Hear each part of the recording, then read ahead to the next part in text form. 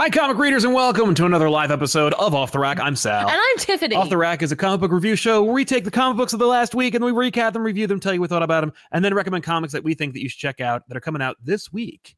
And that's really exciting. This is a news and reviews kind of show. We talk about the news and we try to keep the riffraff out by, of course, asking you to be our sponsor for the latest episode. That is the episode that's happening right now. You can do so by using Super Chats, ask a question or comment, read it here on the show, or if you catch the show after it's already aired and you're watching this on youtube.com/comicpopreturns, as you ought to be, you can always use the super thanks. There's like a little heart with a dollar sign in it. That's like using a Super Chat if you so choose. If you don't want to do that, no big deal. You can always listen on Spotify, or you can join us at patreon.com/comicpop, or just like the video, subscribe to the channel. That helps us out as well. All the house cleaning is done. Let's talk about a kind of unofficial sponsor that we got. This was is it me dancing? That is just an added bonus. But we received a kindness from our friends over at Huff. I was like, wait, I know. Huff. Now Huff. I knew it started with an H and a U, and then I just thank you. Yeah, me too. I was like, is it HUD? But Huff hooked us up a while back with a really, really nice decorative skateboard that was the gold foil variant of the Jim Lee X-Men #1. I don't skateboard. I think that's why they sent it to us, because it's obviously a decorative piece. Amazing. It was gorgeous, and so we're going to put it up on the main thing. Yes. But we also received this other thing. I didn't ask for this. This just came to our place of residence and was like, here, check this out. And we were like, thanks. So thanks to Huff for sending us this care package, and it says Huff on it. Of classic Marvel tees. Oh, that's funny. Which It's actually, it's like a shirt that is advertising old Marvel shirts. That's really fun. That's kind of cool.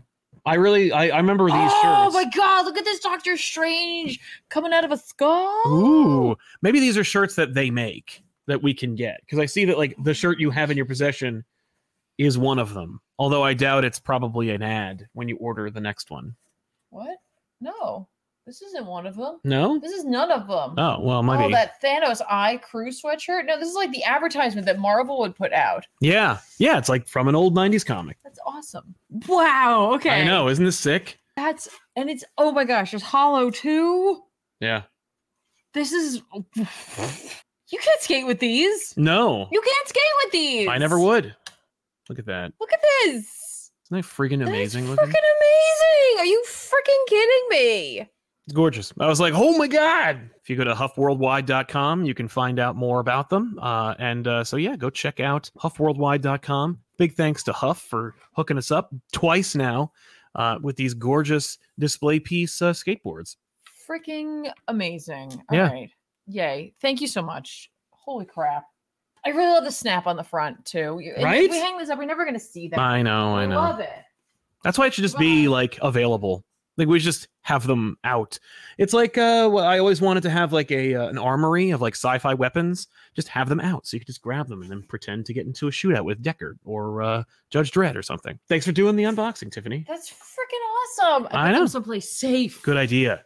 They're safe. That's really good. That's Right? really cool. I mean, like, again, that's like something that's like that's not my thing normally. No. There's a tag here. We're leaving the tag on. Why not? The tag is staying. Yeah. Staying. That's really, really neat. Right? So anyway, as far as is that our news portion? I guess of that the was show? that was what the news would be. Did you have some news? No. No news is good news. I think that's fair to say. Regrettably, Arlene Sorkin, the iconic voice of Harley Quinn, passed away. Yes. And that was unexpected and tragic. Yes. I was really sad to hear about it. I saw it from a bunch of random news websites, and that was why I didn't really like talk about it at all. Number one, because I don't know her personally, I don't normally do that. Right. But I was like, you need to check you need to make sure that they're from like a verifiable source. Yeah. I didn't want to be like, oh, R.I.P. Arlene Sorkin, and then find out like she was sick. Like, I'm fine. Yeah, or not dead, But Mm-hmm. So ultimately it was like verified by people like Mark Hamill. I still haven't seen like a Deadline article about it or like or a Variety or anything like that. But even still, I think it's enough to say it's true, and it's a shame, and it really is. Like, no, it is. She's too young, and yeah, I never accepted anyone else as Harley Quinn, so it's really sad. Yeah, no, it is, honestly.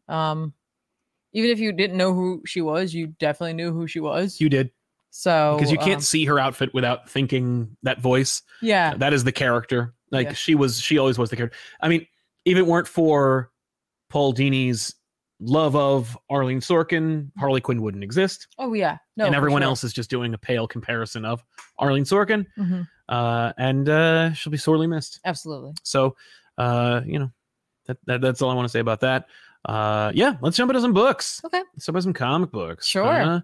What did you read? Not a lot, actually, because we had a 2.5 hour episode of Back Issues that Ethan and I recorded just on Wednesday. It was a good one. And I spent the last week editing it, and I just finished it literally as we were leaving the house. And so that will be up on patreon.com/comicpop when we are done with the show, so you can check it out before it comes out on Wednesday. I do apologize for it not being done that early, but long episodes end up being, more intensive. But I'm happy to say that it's only like an hour and a half. So I cut out another hour a lot of junk. I don't know what we were doing for that it's extra hour. The last hour was basically at the end where we just talked about other things. But yeah. Man. So I didn't read a lot. Like, I really wanted to read Immortal Thor. I read some of Immortal Thor, but I didn't read enough of it for me to say, oh, I read Immortal Thor, let's talk about it. Yeah. But I did read Night Terrors. How about all right, so you can't say that you did, but the pages that you did read, how do you feel about the tone that's being set in it's Al Ewing, so it's like, it makes sense. It's good in terms of what I got so far. Kokolo's art is good. Okay. I didn't hear a lot of people talking about it much outside of like maybe Reddit. Okay. So I don't know what the over under is on this book, but the cover is great. Although I don't understand it. Maybe if I had finished the book, I would understand it better. But I was like, what's happening here? Right. But I love the original costume. I'm glad Ewing's bringing that back. Right. I like the tone. I like how they set the stage for the character. Yeah. We have a little moment where Thor fights frost giants. It's just a little reminder, like, this is what Thor is all about. And I'm like, yeah, but he hasn't been that in a long time. And they're like, yeah, but he is now. It's interesting too. I wonder, hopefully it resonated with folk. I do wonder if it had a little bit of an uphill on this one because of the expectations from the success of Immortal Hulk. That's it, right? Like, if you're going to call it Immortal Thor, and it's written by Alan Ewing, like, you're going to be thinking Immortal Hulk. And isn't it funny too how much Hulk and Thor seem to have a crossover of creators who want to work on those characters? It's true. Yeah. No, it's weird. It's almost like they're somehow in the same, like a Bat family, a Spider family. You know what I mean? Like, but they're not. No. I mean, it's but there is some kind of like weird inherent connection between the two characters. Yeah, and I'm guessing it has to do with like the fact that they can, take Thor can take it. Yeah. They both can fight each other. And although interestingly enough, I should point out, this is not really like me complaining, but like when we talked about Banner of War, like the Donny Cates written Thor versus Hulk mini event that Marvel put out, not only did I not hear a lot of enthusiasm about the character or about the event, but like that's one of the worst performing back issues of the year. Ooh. Like, people just didn't They'll care. find it. I mean, even if they don't, like, that's fine. I'm not that was true. Weeks ago. That was months ago. That's over. That's basically over. 10. It might as well not exist. But I was just like surprised by how it's like Hulk versus Thor, and it's written by like a superstar like writer. Like, this is kind of like a good definitive, here's what these characters are all about, and here's their like fight. Nope. No one was excited. Wow. Overall. Yeah, it was weird. It was weird.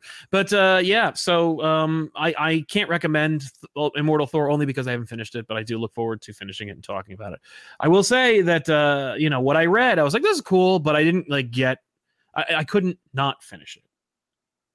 You know what I mean? Like, right. It wasn't like you were like, it was more of a time issue and less of like I don't want to finish this. It didn't compel me to finish it. Oh.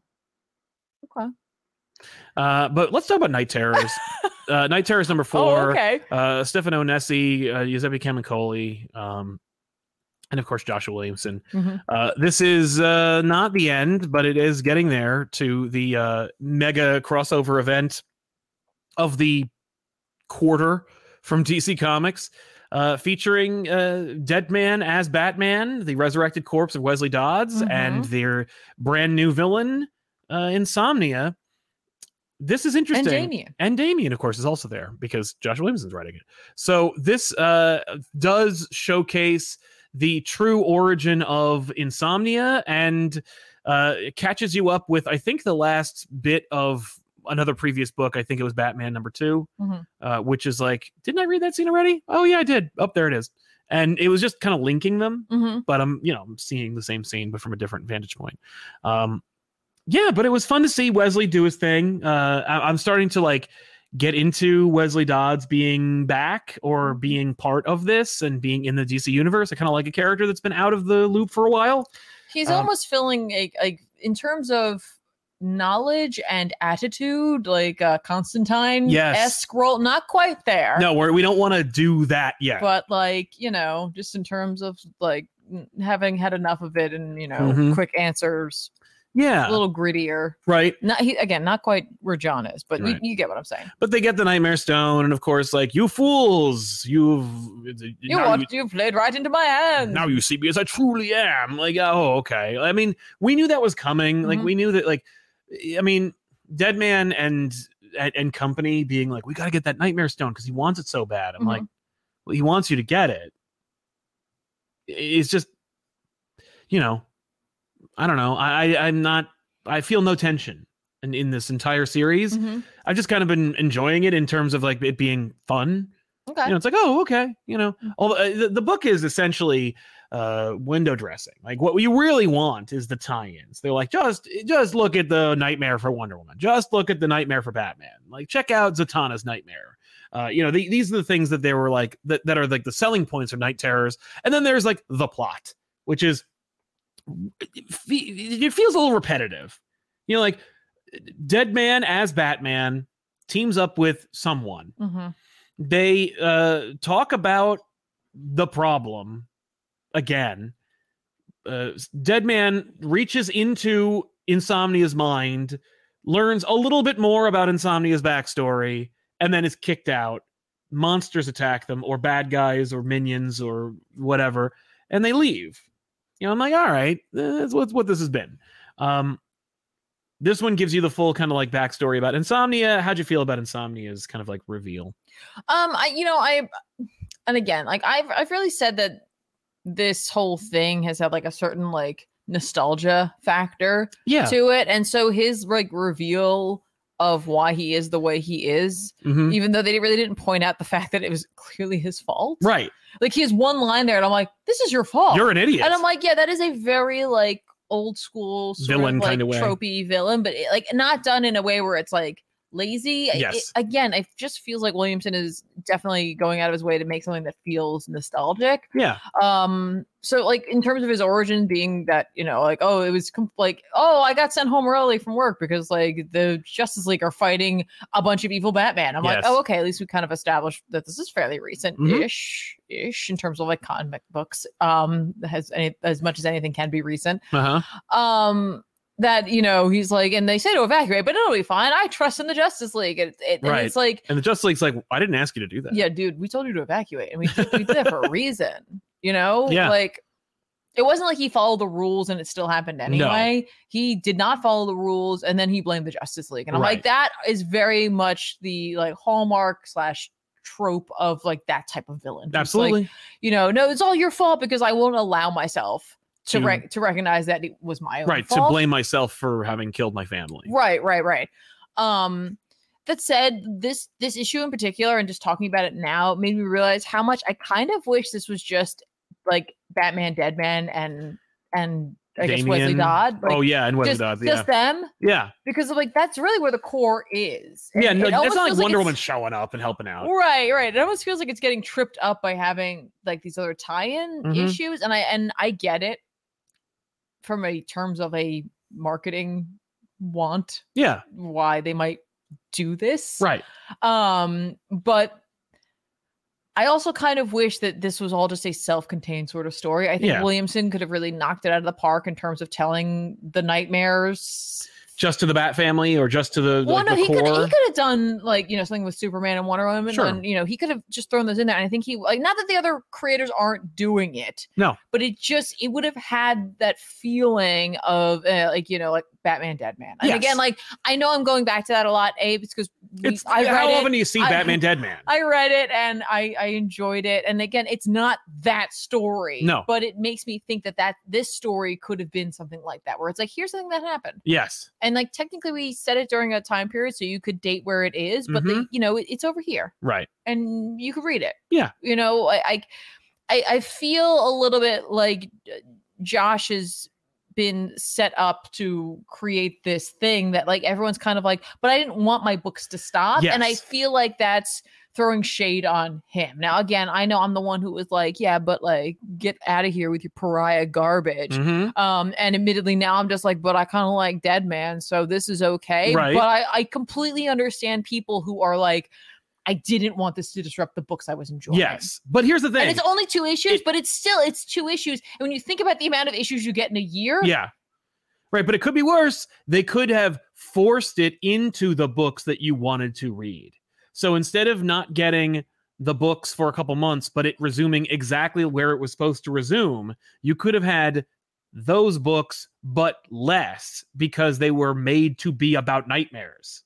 Sure. No, I like, you're damned if you do, damned if you don't. Like, Josh is not in charge of the company. Like, no, he's taken his marching orders just as not, badly. I'm not saying that I agree. It's on him at all. But I guess what I am saying is I understand people who are very much just like, I didn't want this. Yeah, no, I get it. And even when like it's collected later on and you might enjoy it then, in this moment right now, you're like, this isn't what I was looking for. I just wanted to read Superman. Yep. I just wanted to see what Williamson was going to do with that. And now we got to take this break. Yeah. I just wanted to see what Batman was going to be up to. Yeah. You know, like we're launching into some new Wonder Woman stuff. I kind of just wanted to get there. Yeah. Yeah, that's true. So I feel like this might be enjoyed later on as like not. I feel like this shouldn't have been treated like it's like, here's an event. Like the last one. Yeah, but they DC were wants you to think it that way. know, but the last one they were like, here's an event, and I'm like, oh, this feels like it. Yeah. And this feels like it was more like a almost Legends of the Dark Knightian style story, but yeah, didn't. It could have been. I don't think. Yeah. I don't feel that at all. I wish I did. That'd be very cool. I think if it had a very distinctive art style that was consistent throughout, I'd be very okay with it. Yeah, okay, so here's part of the like and again, this is not. I'm telling you, this is not objective at all. This is 1,000% subjective on my end, right? Those freaking pages with just Dead Man on them. Yeah, that's what's making me wish this was its own self-contained thing, right? Because I really love those pages of Dead Man breaking the fourth wall with us, talking about what's going on. I really love the art style in that. Overall, I mean, I don't mind the art style whatsoever, but I really dig it. Yeah. So I don't know. Right? You know what I dig? This effing variant cover. Wow. It's really kind of cool. This classic 90s variant cover. It's just something about skeletons, man. Like, I know. They're either super excited or they're super upset. What a phenomenal cover. It's really good. Way to remind everybody also, bullet logo? that the bullet logo just eats your lunch. No, I mean I've enjoyed a lot of DC's logo game in terms of their branding for their company, but yeah, bullet logo's got its own sentimentality. Yeah, and I do like that top left, the box. Yeah, this box looks better than most. I know you're a fan of the box. Well, here's the thing: I am a fan of the box when it's done properly, when it's not an afterthought. Also, do you notice they put the Comics Code Authority? They did. Of DC Comics. Yeah, but it's approved by ourselves. No, it's really clever. It also wants. What I want is a Dead Man comic. Maybe I do like Dead Man interacting with Batman. Yes. Batman, because it's like, again, one of my favorite you might call it even a trope at this point as well. I've said that word a lot now, so I'm going to say it again. Is that Batman doesn't love dealing with supernatural stuff, so throw Dead Man into the mix, and he's just like, fine, I have to do this. Yeah. And Boston's just excited to like talk to him and hang out with him. Exactly. Yeah, I love that. So, yeah. So what else we got? What do you? I know you got a bunch of X books. Yeah, there's a whole bunch of X books this week. I want to chat a little bit about Realm of X. Okay. So let's jump into that. This is I am going to like it doesn't matter what anyone's name is. You could have a super simple name and I'm still going to butcher it, but then if you have a more complex name with other sounds in it, my brain just I can't. I'm sorry. And it is entirely my I really fault. like this logo for Realm of X. It's a dope logo. It's cool. It has like a Judge Dreddian It style does, yeah. look to it. This is written by Torun Grönbeck. Nice. With art by Diogenes Nieves. Okay. I want to apologize to literally everybody because I suck. Yeah. But Realm of X, here we go, right? If you were wondering, based on what it's called and the fact that magic is here, if this is supposed to make you think of like New Mutants and sort of Excalibur, yeah. Hey, good. That sounds cool. Kind of. Oh. It is like, here's a group of like folks who like went through portals. Where'd they go? Well, they're in Vanaheim. And you're like, what? Okay. What? And it's an unlikely group of folk who are hanging out together, right? So, I mean, you at the very least, you've got Magic and Danny, right? Yes, which is awesome. Obviously, you know, those two know each other. They work well together. They know how to work with one another. Dust is here as well. Okay. We're throwing Marrow into the mix. Why not? And then we're also going to throw Typhoid Mary into the mix. Yes, I remember them. Yeah. Because we got to have a foil here. Now, it does seem like right now, a bunch of these books are like, and now we introduce these sassy, like villain-esque sort of, because like the way in which Typhoid Mary acts in this book made me think a little bit of Celine, but not quite. Well, Mary has multiple personalities, so I think she could be picking something like Celine. I don't know. Well, it's more like they were all dressed for the gala. I'm taking the tag off. I can't take it anymore. No, I don't blame you. It's just driving me crazy. She's, you know, everyone's dressed for the gala. They get thrown into this. They immediately get thrown into a battle, and like, those costumes are not practical. No, and Magic doesn't have her abilities right now. She can't really do anything with them. So she's like, "What am I supposed to do to help?" Yeah.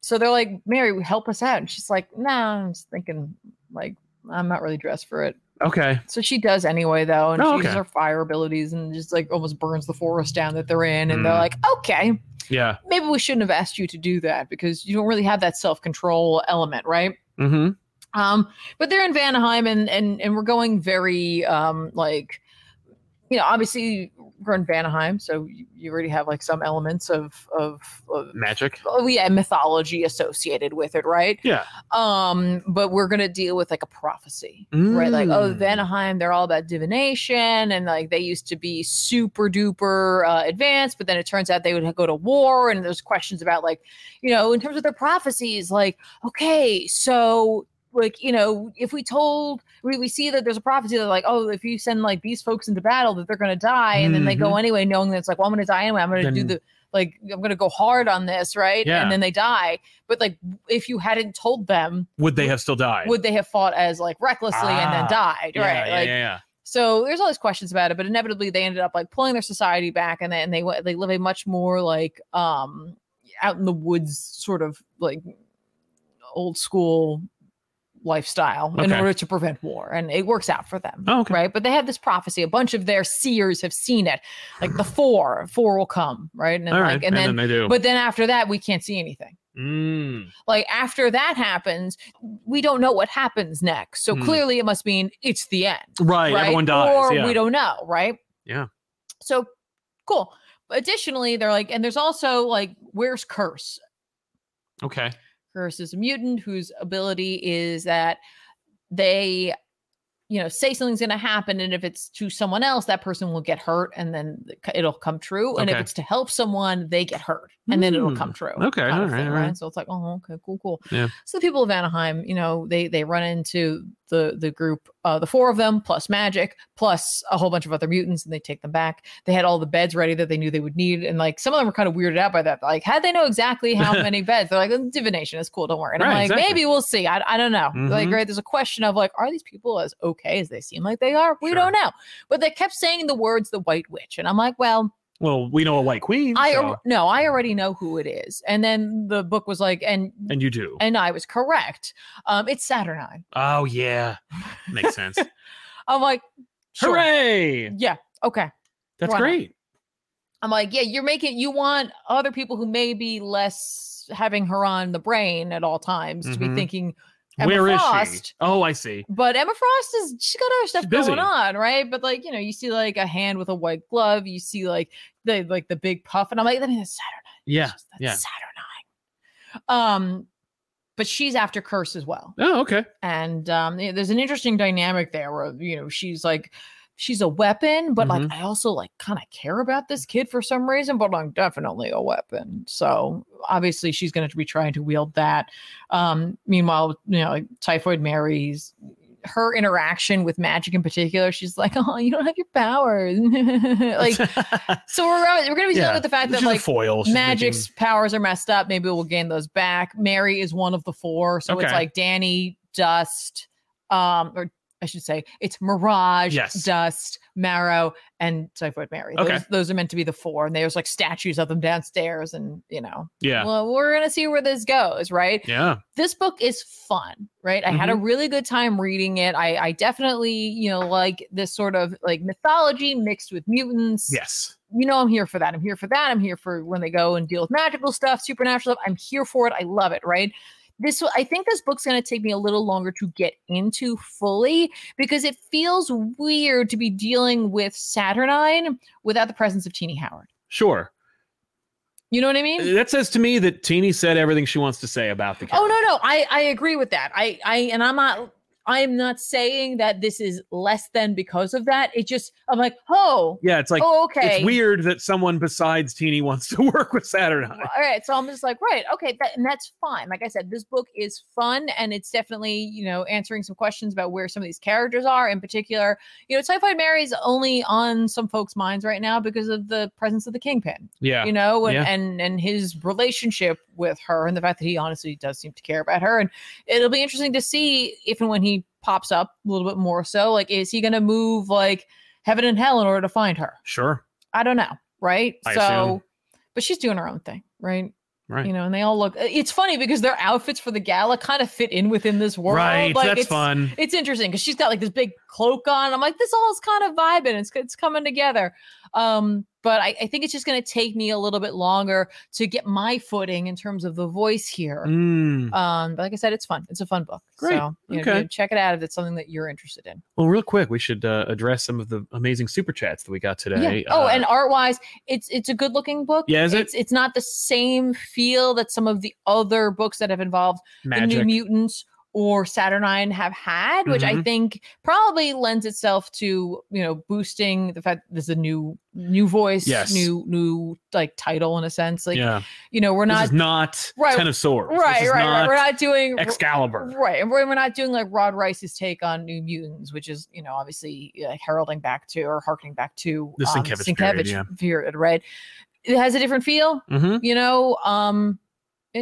there you go. Okay. Darth Messiah says, "Yo, Comic Pop, just started watching X-Files for the first time. What other nerdy shows would you recommend to a youngling nerd like me?" Well, here's what I'll say. First of all, you're going down a path I can't follow. You need to stop watching X-Files after season 2.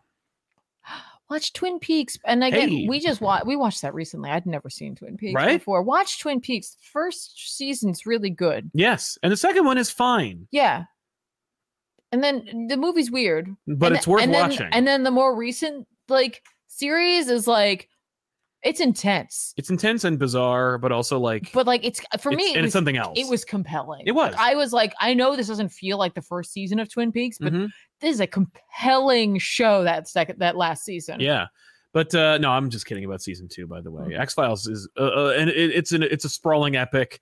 The movies will lead you astray. Don't bother. As far as other shows, other sci-fi shows, I don't know, man. There's a lot of old sci-fi shows that I watched or that I was aware of that I couldn't recommend. But I will recommend another show that you could get on DVD or is probably available somewhere on streaming called The Storyteller. What does that have to do with it is a great show that is for nerds. It is called The Storyteller. Just watch the first season.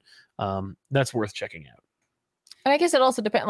X-Files, the reason I went to Twin Peaks is because it's a similar, right, it's dark. Yes. mature, but also with a cracked mirror version of reality. Yeah, like I'm not gonna be like, go watch Stargate. Like, no, that's clearly, if you're watching X-Files, you're probably not gonna be interested in Stargate. Probably not. Also, it's very they did make them. They did make those shirts. Yay, that's cool. All right, well, so those shirts we were talking about for Huff, yeah, you can get them. You can get them. All right, well, put that on the list. Also, if you didn't have Twin Peaks, you wouldn't have X-Files. There you go. They were heavily Chris Carter was heavily inspired. I mean, David Duchovny is in X-Files because of his role in Twin Peaks. I forgot he was in Twin Peaks. John Cutta, okay, guys, with Night Terrors over, it's not over, there's one more. What is your preference for big events? The whole line to stop and be taken over, or a separate title with tie-ins?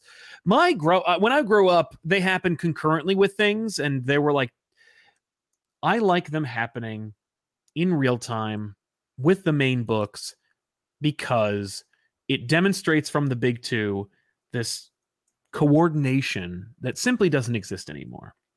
Where like you'd have this solicitation for a book that's going to have this event, and it has the event title on it, and maybe the tie-in that is your book doesn't have anything to do with the event, but if it has the logo on it, there'll be some tangential connection. I always make fun of that. I think it's stupid, but also it showcases the lines like with willingness to display solidarity.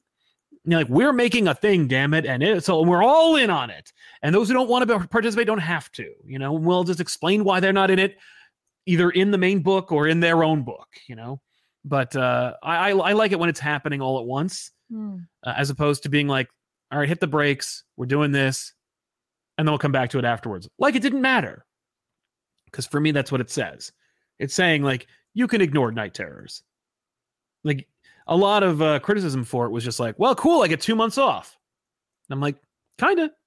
Except that, you know, the next event will reference Night Terrors, because Night Terrors references Lazarus Planet, which is another one that happened where you could ignore that. But admittedly, I didn't feel like I needed to read Lazarus Planet to enjoy Night Terrors. No.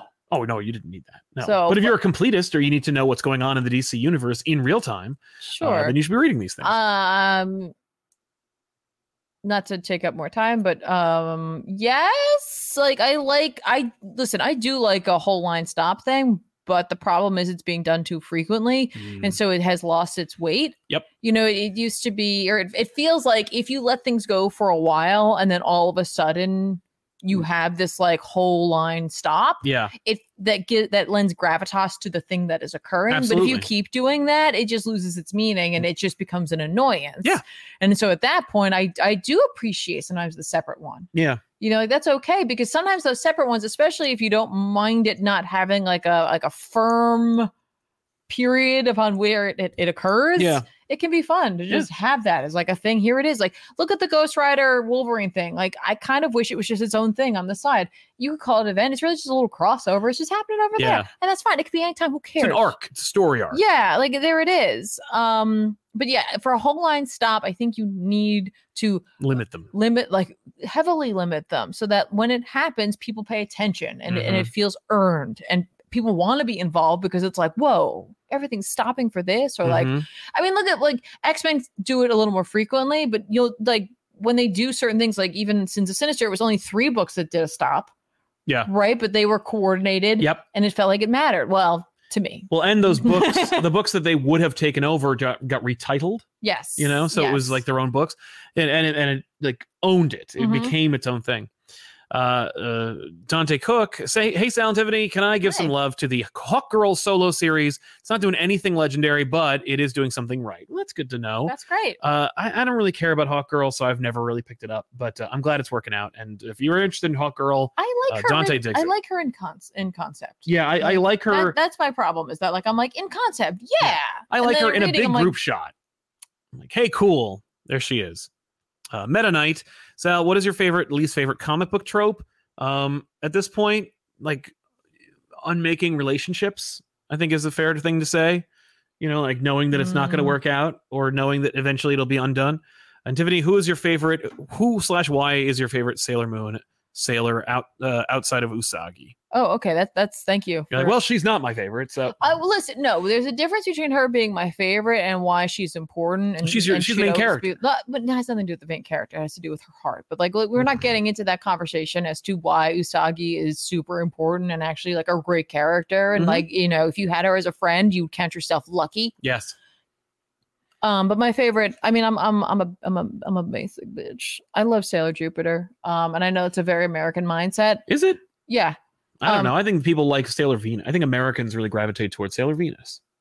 Sure. I mean, here's the thing. There's a fandom for every one of them. Well, that's so very true. Like, it doesn't matter. You could say that about everyone, but there is a very American mindset behind enjoying Sailor Jupiter. I like her for many reasons, but the key one is that she's lots of things. Like she's strong, but she's also like, you know, kind, and she still wants to like, you know, wear pretty perfume and like, you know, like rose earrings. Strong and feminine. Like, yeah. But she also like in her predilection for cooking. Like I also just like cooking. I don't see that I know as that's not thing. feminine. I just mean like.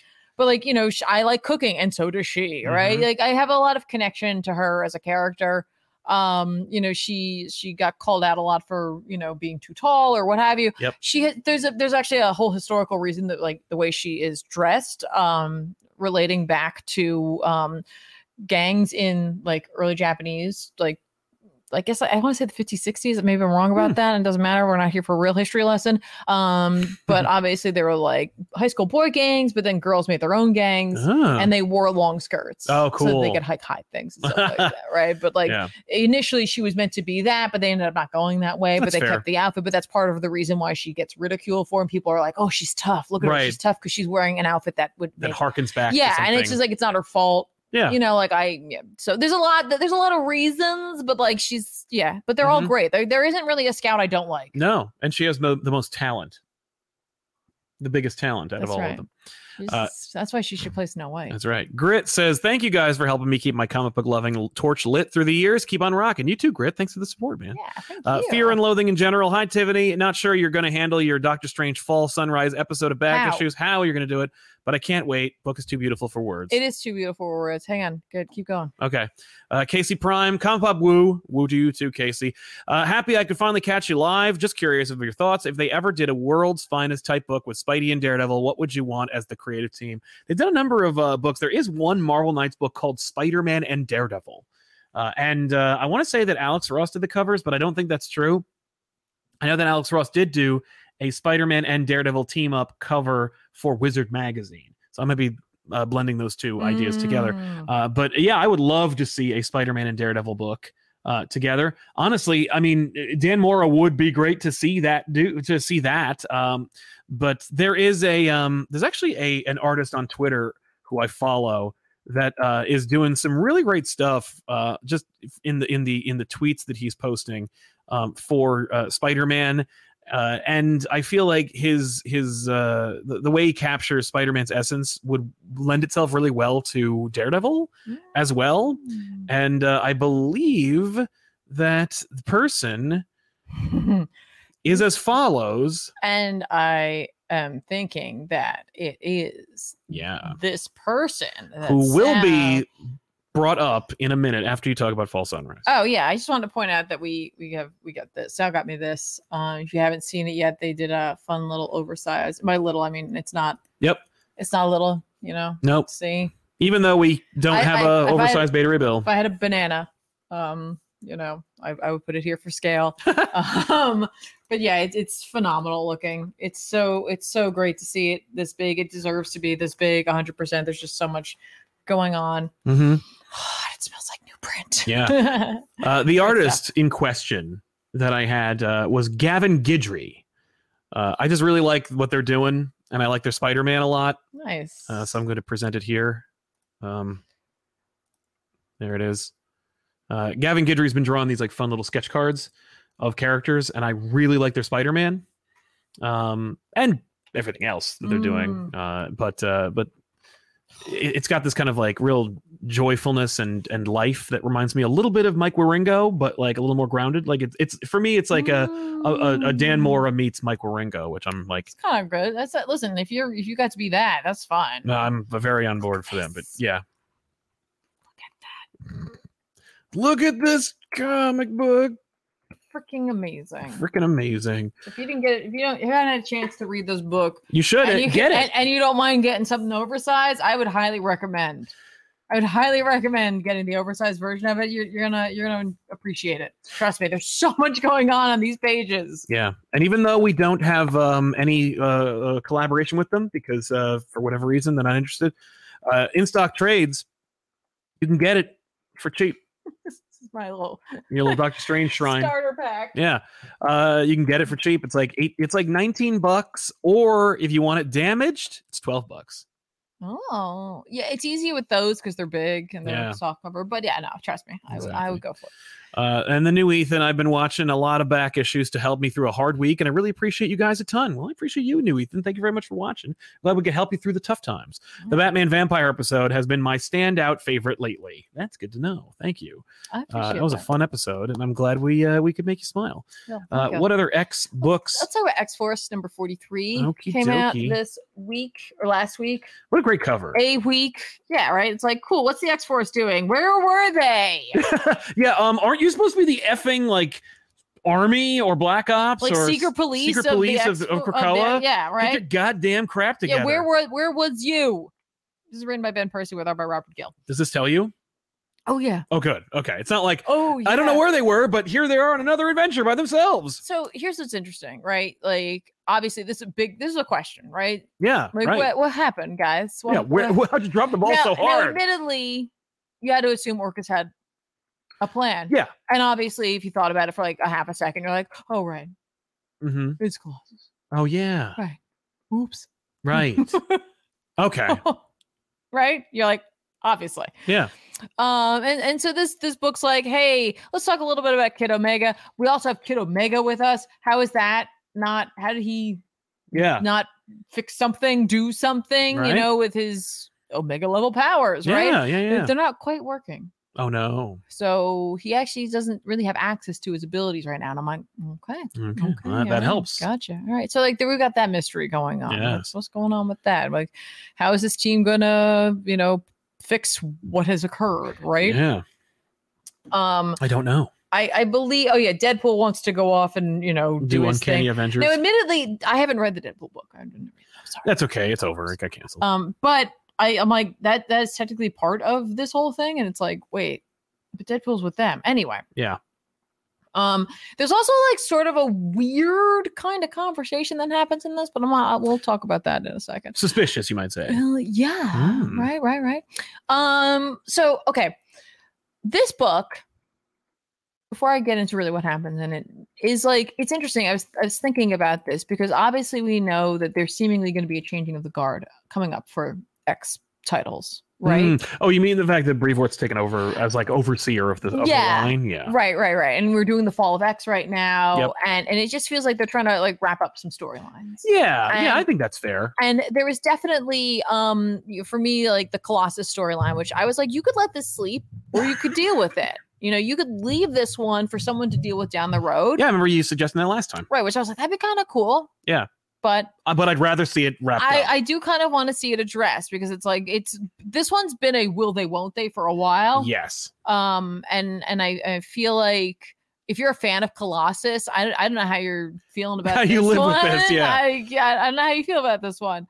But this issue made me start to feel like toys are being put back in the box, but not in a way where the journey isn't going to be worth it, because I really don't know how it will turn out, how it will shake out in the end. And so that's kind of nice. It's not necessarily the same as telling a story before, like if you had like an established property, like if you're like taking X-Men or something like that, and then you went back and you wanted to tell a story.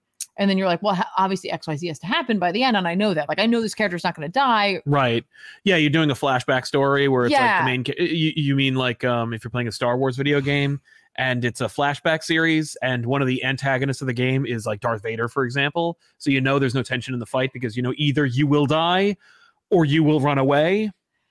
Yes. But that's not what I'm getting here. The sensation that I'm getting here is that I'm like, okay, like I see we're at least we're addressing this. This is something they wanted to deal with, and it's just a question of kind of how it's going to shake out and how are they going to go about handling this situation? Because obviously, Colossus is he everyone talks about how Nightcrawler is the heart of the team, but like there's something to be said for Colossus as well. Like he's just like, hey, I'm a big dude and I'm a pretty good guy, and I'll pick you up and I'll throw you real far over there, right? Yeah, like, that's right. These are the things that make Colossus.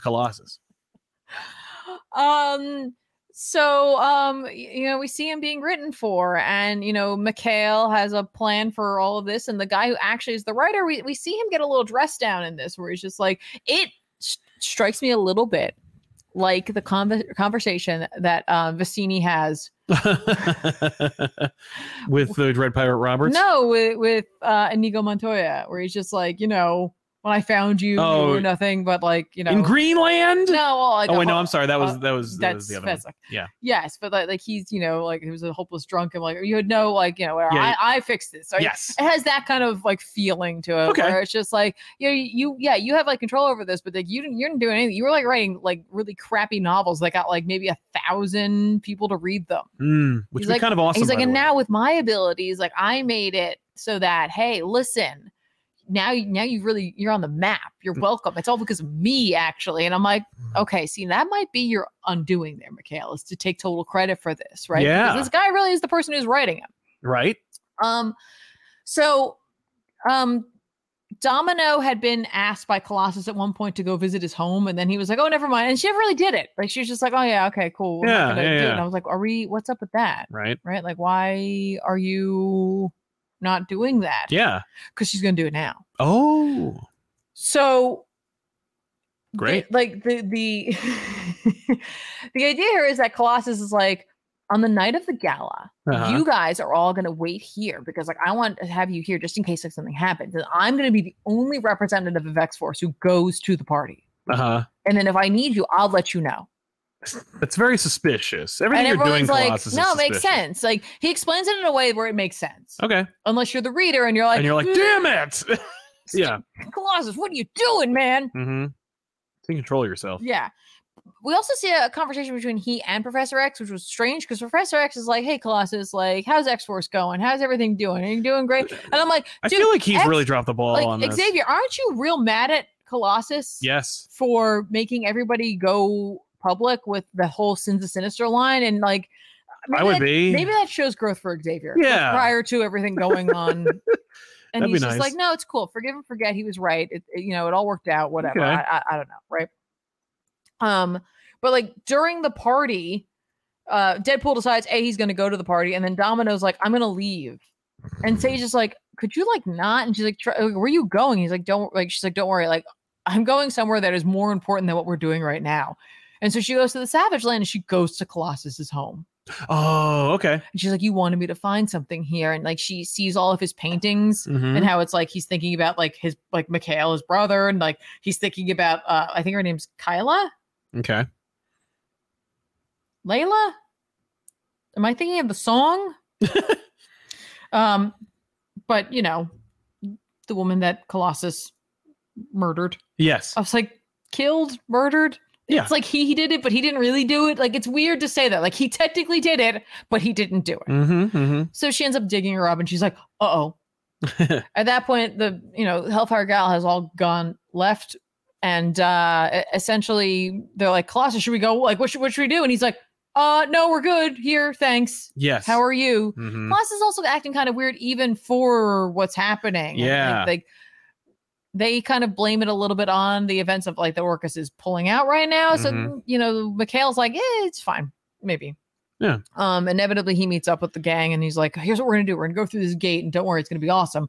And they go through the gate and they're surrounded by agents. Okay. And Mikhail is there and he's like, what are you doing here? And Colossus is like, I don't know. And I'm like, okay, so that means probably the writer is doing his plan, essentially. Domino's in Sage's ear, though, so Sage doesn't go through the portal because she's like, you can't trust Colossus. And I'm like, okay, we're finally right. We're doing it. Right? Good. Like, we're finally going to have some sort of justice for this plot line. Great. Now, here's the difference, I feel like, between Percy having to deal with this and dealing with Beast, because it's like Beast has hopefully we can maybe one day return to like a friendlier, nicer Beast. Yeah. But, you know, that Beast would probably show up, would not know what he had done. Yes. If Colossus comes out of this alive, he will definitely remember everything he's done. And I feel like there's something that could be interesting with that character. Yeah. And like Colossus can bear the burden. Beast is too far gone. Like yeah, Beast needs to be reset. Colossus can live with this retcon. Right. But I mean, like that, I think Colossus might put himself into exile over that one. Yes. You know, Colossus would not be able to live with himself. He'd be because he's like, I know what I did. And even if everyone's like, it wasn't you. He'd be very sad. He's like, it was still my hands. Right. Like but you also like join the acolytes and stuff. So you're kind of a dumbass. So it's just interesting because Percy's writing two similar sort of like betrayals of character, although Beast. But one is actively being puppeted by a bad guy, and the other one is a character assassination that's been going on for almost a decade. Where it's almost this is who Beast is, and Beast isn't the other character. So good stuff. You know, this is an interesting issue, but like I said, them being like, we have to address the Colossus thing. I mean, this would be the time to do it. Yes. You know, this would absolutely be the natural progression to do it. Although I would have also been okay with Mikhail being like, I'm going to leave it. Right. For now. I'm going to leave it for now, and either I'll take over later, or someone else will pick up the slack. Yeah. I love that. I love either of those ideas. Yeah, but I'm glad that we are addressing it. Me too. I feel like this one's going to be sad. Like it's going to be sad when he's able to get out of it, or it'd be very satisfying. I don't know which way this is going to go. Yeah, I agree with that. This was a good issue, and again, fully tied into Fall of X, but works within the scope of is its own story. It could be its own trade. Yeah, I will say that I really like the top left corner. I like the design. I like the fact that it's not white; it's an off-white. And I like the utilization of all the lettering and the logo. This is what Marvel should be doing. Okay. I love it. You're like, no, this is my thing. For me, this only works because of what they have been doing up to this point. The theming across the X lines. Now, this is more horizontal. Well, yeah, but I'm saying like as opposed to the other. But they're ones. Also showing it's gritty. Like the other ones have been pretty polished and clean, and they're showing you this gritty. Oh, you believe because of the Fall of X? Yes. Like we're like with Jean Grey, where it's like, but I don't know if it's even. I think it might be just be incorporated with like the colors. You know what I mean? Like. This would be a box. Oh yeah, because you can see it in the other because the barcode has had the same treatment. Yeah. So you can see it. Oh yeah. Okay, across cool. the Fall of X. Oh, I like that line. Yeah. But I think that it works so well because of the history that the Krakoa books have had. Gotcha. So. Okay, cool. Do you think he'll forgive his brother? Who? Colossus. Yes, I do. Because he's Piotr. Yeah. Tanner Matheson. Hello. I was wanting to get your opinion on a choice. If you had to read Kingdom Come by Wade for the first time again, or The New Frontier, which would you choose? Keep up the amazing work. If I could read one over again, it would be Kingdom Come. That one I like. I resonate with it more. I think that New Frontier is like a work of perfection. I think it's a beautiful book, but it also like Kingdom Come was something else. They're not on the same. They're both equal, timeless classics that represent DC Comics in their own distinct way. Mm-hmm. I'm just a Kingdom Come guy more, I guess, but I like them both. Fair. John Thomas, what's up, Comic Pop? I've been poorly keeping up with the Miles and Carnage book that's been coming out, and I got to say it's okay to just let Cletus be dead. Give the suit to someone new or don't. I think that no one knows what to do with Cletus at this point, but like I like the idea of Cletus. I loved Cletus becoming like a death, like a null worshiper, where he was like basically an atheist. He's like, if there's a god, it's probably me. You know, that's kind of like his whole approach. Yeah. But probably not because I exist. And then him finding out like, oh no, there's a space god, and like it shows me, you know, like I love that idea, and I think just keep that going. You know, like there's a million reasons why Daredevil shouldn't be Catholic anymore, and yet he is. I think there's a million reasons why Carnage doesn't need to believe in Null anymore. Not the least of which is that he's dead. But like that doesn't stop most people from believing in their religions. Is like overwhelming evidence to the contrary. So why not let Carnage just be a Null worshiper at this point? Hogshead, DC animation is so good it makes it hard to forget Makes me hard. Makes hard for me to get into written stories versus Marvel, which more clearly differentiated its movies. Any advice? I mean, just read more comics. And what I would do is I wouldn't just read like month to month. I would read like collections. I think that your problem is that you want completion. Not to continue the sexual metaphor, but like you want to have something that like is over and that has like a beginning, middle, and end that has more structure to it. I don't know about that. I think part of the issue might be too that a lot of the DC stuff tends to be very often, not always, but often pretty close to what the book is. Yes. And so it's like, why would I read it? I already saw it. Yeah. So I definitely get that, but they're not always. They're definitely not always. Like the Doom that came to Gotham, we haven't seen it, but my understanding is it ain't the same. It's not but quite the there are same. scenes that are straight up from the comic. But what I would do is like if you're looking for stories like that, I would look for like either some like graphic novel style of books that they've put out. Again, I'm gonna go back to Batman Deadman because it's on my mind right now. But like there's I know what you can read. What? Legends of the Dark Knight? Wonder Woman Dead Earth. Well, yeah, but I'm thinking in terms of because obviously with DC, a lot of the animated stuff tends to focus on Batman. Yes, that's true. But Legends of the Dark Knight, they haven't covered all of them. Yeah, and it would get you used to some of the DC older voices. And just getting a little more into different Batman stories. Yeah. But I would definitely go for some of like like there's like obviously they did All-Star Superman. Yep. But there is something to be said about reading that one versus watching it. Yeah. Yeah. Superman for All Seasons. Yep, that's a great one. Yeah, that's a Loeb and Sale. Yeah. But like look for books like that where it's maybe not an ongoing right now, and that'll like get your feet wet a little bit and then go from there. Yeah. James Davies, big fan of everything Comic Pop, guys. Lots of love from across the pond. Oh, well, good day. You. Thank you very much for your support, dude. You said good day, but I know, but you're from England, probably. Yeah, what? So cheers. Thanks very much. Jefferson Kaik de Godet, Comic Pope, woo. From our letters page episode. I'm glad to see Tiffany recovered from her illness. Have you seen the new Superman anime, My Adventures with Superman? I would love to see Tiffany react to the Sailor Moon-esque transformation moment. I did. We did see that. Yeah. I was like, what? Right? Listen, I love me a good Sailor Moon transformation moment. So like, it doesn't matter. Put it in everything. Right. If I could have one, I would. Seriously. Well, that would cut down on dress time. It really would. CJ Hall.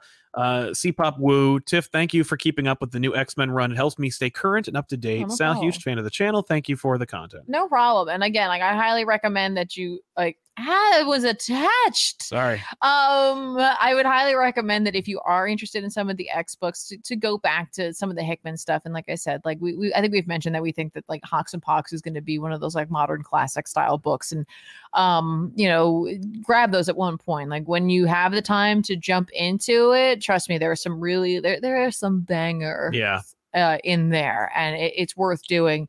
Not everything has been great necessarily, but a lot of it came from a place of what you were looking to get out of it. Yes. And so for a while, like I said, there was a freaking X-Men book for everybody. Yeah, there was. Now things have kind of started to streamline a little bit more. Yeah. Which is interesting. It feels like it's a funnel. Right now it's all collapsing in itself. Like I bet after Fall of X or after the Apocalypse Return, we're gonna have 2 X-Men books. Not including like Wolverine, Deadpool, and stuff like that, but like you're gonna get like Immortal X-Men will be over, X-Men Red will be over, Racco will blow up. Like it'll just be X-Men and maybe like X-Men Red. Like I think those will be it. Yeah. In fact, if I were a betting man, I would say like no, keep a Racco alive, put all the like dark X-Men stuff on a Racco and make like a book about that, like off-planet X-Men or intergalactic X-Men, and then your grounded X-Men in the world Marvel Universe, that's X-Men Prime. Okay. I wouldn't do that. I would beg Hickman to come back and fix it and then keep it going for as long as I could. But if I were forced into this decision that clearly Marvel's in, that's my option. Induced Fear, that sweet Comic Pop fix to end the workday. Stay doped, guys. You too, Induced Fear. Thanks, man. We will try, and I'm glad we could be there at the end of the day for you. Silvery Cricket, Realm of X makes me kind of want X-Men Mean Girls. Right. It's not quite the what was it? The I'm gonna just keep going. We'll come back. We'll come back. I'll get there. Don't you worry. All right. How many more X-Men books do you have? Just the one. Okay. So you can go next if you want. Oh no, is it me next? Is it me now? It's you now. It's me now. We gotta do the X-Men hour. That's what we're doing. Hour. I'm never gonna come up with that title either. It's just amazing. Freaking the Grindhouse book. Planet Terror? No, Exterminators. There it is. Oh, Exterminators. Yay! They know Yay. you know what I meant. You know, I'm telling you, my brain is just garbage. It's hot trash. It's not quite that level of like grit. Yeah, they were a little like mean girlsy to each other. Yes. No, this is a very different feel from that. So if you were not digging on Exterminators, it's not that. But it does have a little mean girls going on. And trust me, I feel you. They could do that. Gotcha. Let's chat about Jean Grey. Yeah, she's getting her own book. Fall of X. Jean Grey, #1. Louise Simonson on an X book. Yeah, Louise Simonson. Again. Yes, like she's what no a great cover. She's no this cover's gorgeous. Freaking gorgeous. Bernard Chang doing art on this one. So this is like Jean Grey's dying. And so Jean Grey has an actual moment to herself to just kind of think about that stuff. Wolverines and Cyclops is like, going, we're supposed to feel something for me. Where did it all go wrong?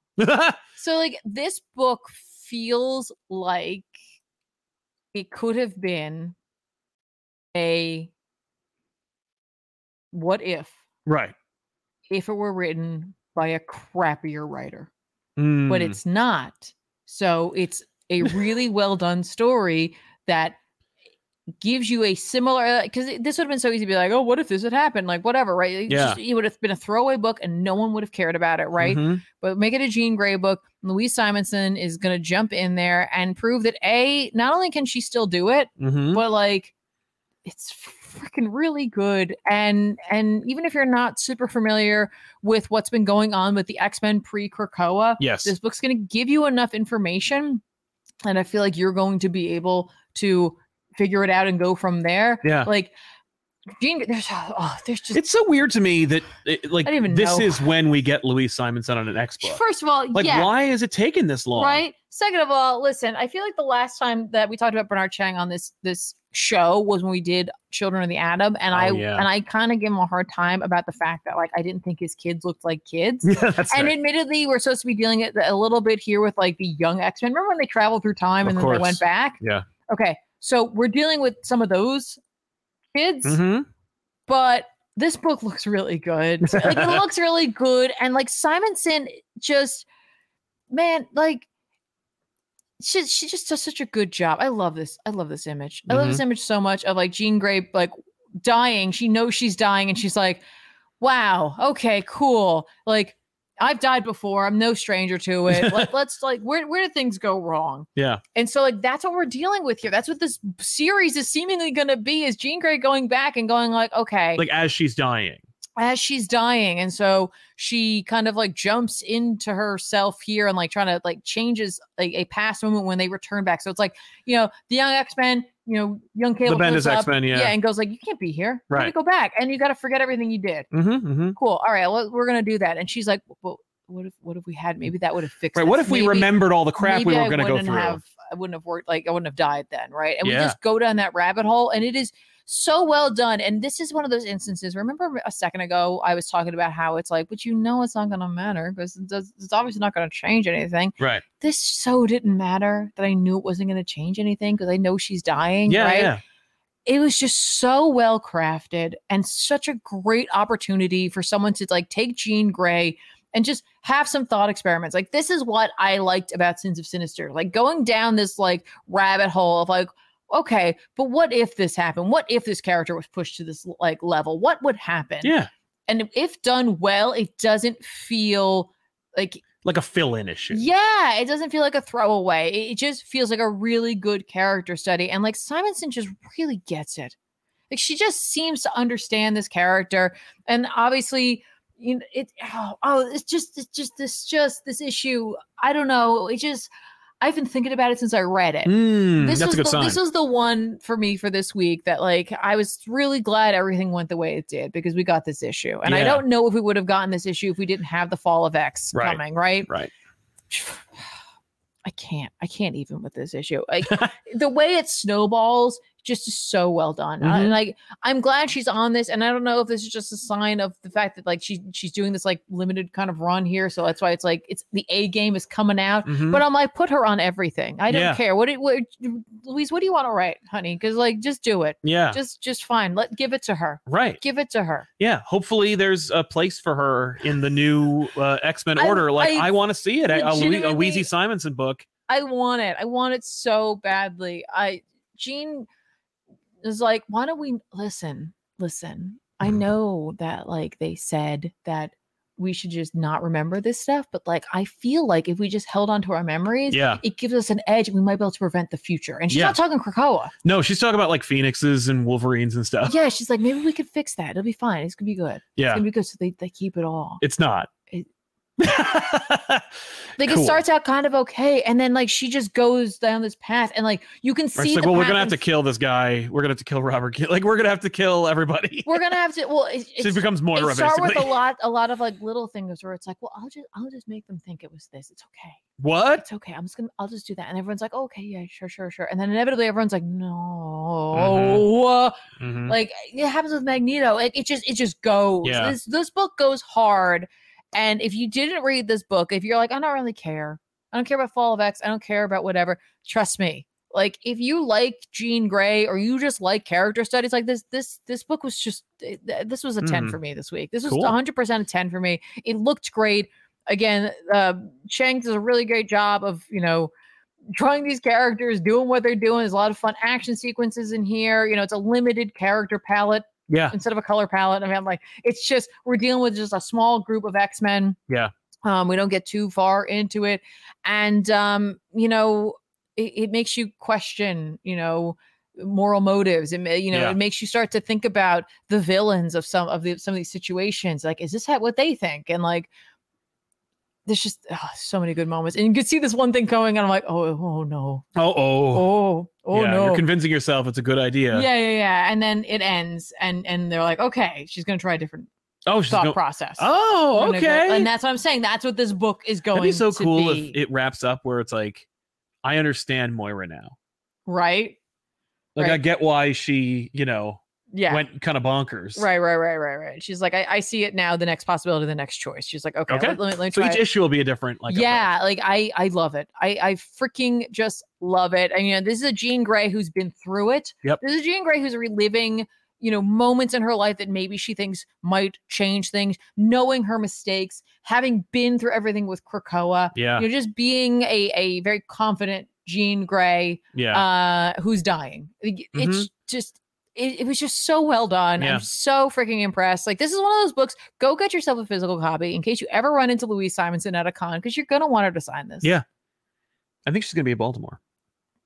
And so are we. I'm just saying, like, I can't speak highly enough of this book. This one really like came out of nowhere. I knew I was going to read it because she was on it. I wasn't sure I was going to feel, because a lot of times, writers who were working on books like in the, 80s and 90s, they bring with them the sensibilities of storytelling from there. And it's like, sure, it has a nostalgia kitsch factor, and that's fun. Like, I'm reading the Howard Mackie Ghost Rider, nostalgia. You know what you're getting in there. This fits right in there with what they're doing right now. Yeah. Just okay. That's it. Nice. Sorry. Hard recommend. Yes. I really like this issue. Hopefully issue 2 is going to be just there's only 4 issues of the series. So that's exciting. By the way, if you want to meet up with us, you should come out to Baltimore Comic-Con. We're going to be there Saturday and Sunday. You should definitely swing by. We're going to be doing nothing. There's no panel. There's no booth. It's just us. I might do a meetup. If we do, you should check the community tab of this channel. Or actually more probably on the community tab of Comic Pop, youtube.com/Comic Pop. Check the community tab, check social media. We will be letting you know if there's going to be like a meetup. If there is, it'll be Tiffany and myself at like some location on the grounds of Baltimore Comic Con. Also, ZapCon the following weekend, the 16th. It's on a Saturday. It's one day only. We're going to have a booth. We're going to be selling some posters, some hats, and whatever's left of our inventory that's going to be liquidated. So come on by. And we're going to have a panel at 12:15 p.m. So I think the first panel of the day. So if you want to meet up with us, whoever is available from Comic Pop, it'll probably just be myself and Tiffany. But if anybody else wants to show up, they're more than welcome to. I doubt they will, but we'll see what happens. But also, Scott Snyder and Tom King are going to be there. Which might be the thing you're actually there for. Exactly. But then make sure you come say hi to us. Come say hi as well. And then New York Comic Con, we're going to be there intermittently.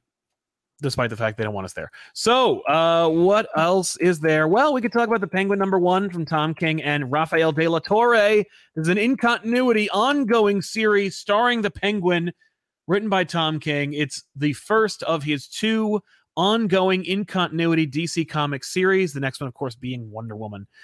This one, I remember King teasing a long time and being like, oh, I'm doing a Penguin book, and never sugarcoating. It's going to be in continuity. It's going to be ongoing. And I remember being like, I guess this is because they're making a Penguin show, but no one saw the actor strike coming. Right. So here is just So here's just a great Penguin book for no good reason whatsoever. If you can't tell already, it's phenomenal. The first issue was a slam dunk. Great character study, and it begins in media res. Batman and Penguin are in the Batmobile, which is also a bat boat, and it's sinking, and they're dying.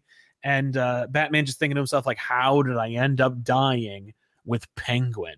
And then us flashing back and being like, let's go back. This is where the Penguin has been. And of course, I feel like there's got to be at least 6 stories where Penguin retires, meets a beautiful woman, and doesn't want to be Penguin anymore, but then something happens and it screws up his life, and he loses the woman, and he becomes the Penguin again. But this is very engaging, and regardless of what a trope it is, and that's one of the things that I've actually noticed in terms of Tom King's writing, where it's like you will see a thing where I'm like, and actually it's a hallmark of both King and Zdarsky lately, where I'm like, hey, I remember that story, and then being like, yeah, but this is my version of that story, and then it becomes something else. Okay. But yeah, this is that, where it's like Penguin falls in love, and he's happy, and he's trying not to be a psycho, and we see this great moment where like Penguin's getting a suit, and somebody and the tailor references, like, he says, you've lost all the weight, you look good, but then immediately tries to overcorrect because he's like, oh, not that you didn't look good before. Like, everyone is afraid of this man because he's like vicious, and a monster, and he's like, that's fine, like, don't worry about it, I'm cool because I'm getting it on the regular and I'm happy. And then we pay this off. Are we John Wicking him? We're John Wicking him, kind of. Yeah. Well, maybe okay. John Wick 2 or 3, but like where this is also paying off the book Batman Killing Time, firmly establishing that in continuity, which establishes there's this other character who you thought died but didn't, and she is like, I'm sure this is a real stretch for Tom King, but she works for the government, and she's like a secret agent, and she is like, she strong arms Penguin into joining the, like, essentially the CIA. And she's like, we need you to basically become Penguin again. Oh, but like for us? Yes. Okay. All right. So it's not John Wick. Okay. No. But well, we need you to get back in the saddle. Right. And now it's everything you're doing is evil, but also above board, because like we're sanctioning it. And because he's so upset, like he just basically becomes the Penguin again. And it's a really, really like well told and well executed story that doesn't feel too Tom King-y. How'd you feel about the art? Oh, it's great. Rafael de la Torre did a great job. It's just good looking book, great character work, fun action, gritty, terrible action. But these are the, when Tom King is on a book, they don't give him the B squad. You know what I mean? They give him somebody really awesome. Right. Although I've noticed it's interesting. Like I've heard stories of Tom King demanding or requesting artists, but when you hear Tom King talk about it on this channel, certainly for the most part, it seems like they're pairing him up. Like, we want you to work on Supergirl Woman of Tomorrow with Bill Evely, not like, who do you want? Which I find interesting. And I assume that this is a similar situation. Right. Okay. But yeah, great book. Definitely pick it up. You should be reading this. And finally, Spider-Man number 32. This is the book everybody's talking about right now. And I will talk about the book first, and then I will talk about the book's impact and what people are talking about. Can we talk about the cover? The cover's terrible, but like it's John Romita Jr. You know what sucks? I really like the background. I like the line work in the clouds. I like the buildings. Like I really enjoy this background. And then you see Craven. Yeah, and it's just, this is what you expect at this point. I mean, Spider-Man's not too bad. He's fine. He's in that awful suit. And it's just right, but I'm just saying, like, but right, but like, when John Romita Jr. lends himself to like simple line work and an iconic but imagery. like I can't get over like, and I think what it is the background, the clouds, the line work in that is making me think those 1602 covers. Like, yes. it's just like I'm like, oh, I really like that. It's illustrative. It looks great. And then they're all clearly like artifacts. Like I don't know if they're part of the. I don't know if it's all drawn at once, but like they feel like clip art. You know, it's like here's a sticker of Kraven, here's a patch of Goblin, and then here's. I wouldn't even. That doesn't even bother me all that much. It's actually it's the stiffness of his character. There's just I can't right now. We're not going to get into it, but it's not great. No, it's not great. But this book, Kraven's banging the Queen Goblin, and basically she's, and it's so weird, Queen. But I won't get into the editorialization just yet. But let's just say, and he's definitely the kid or the other. It's Clonvin.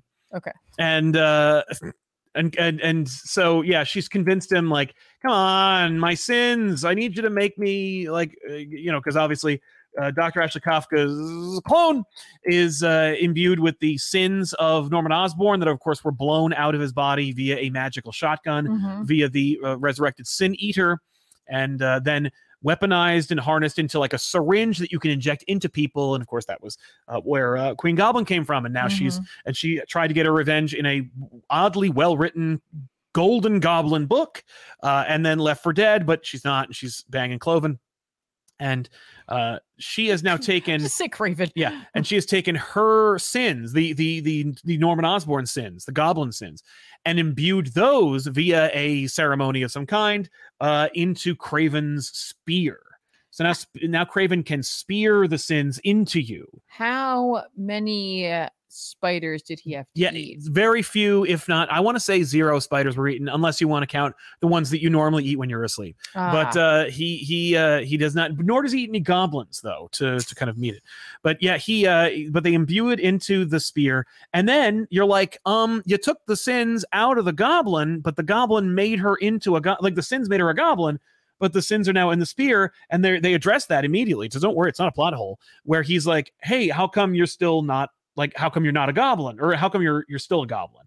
She's like, "Maybe I need those sins to go into him first. Like I'm still gonna be Queen Goblin, even though the sins that make me a goblin are in this spear now." Because the sins have no place to go. So once the sins go into Norman again, then I will be Ashley Kafka again. And don't worry, I'll definitely still be interested in you. I'm definitely not going to be like, well, bye, you lunatic. I'm going to go back to my like cushy 401k doctor job. I've got like a job and an apartment.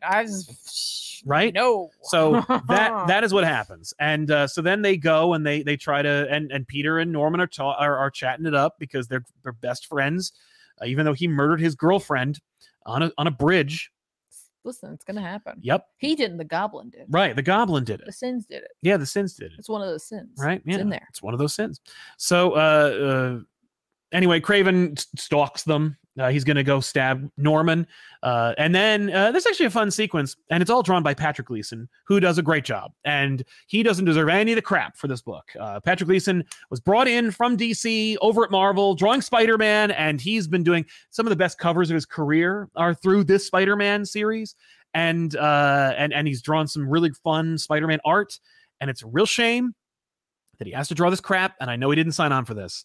But anyway, Gleason demonstrates this really fun sequence where the Goblin's armor for Golden Goblin has been like dismantled by Kraven. You know, he's like, you can't get your freaking armor. Like, you're just a guy, and we're gonna get you.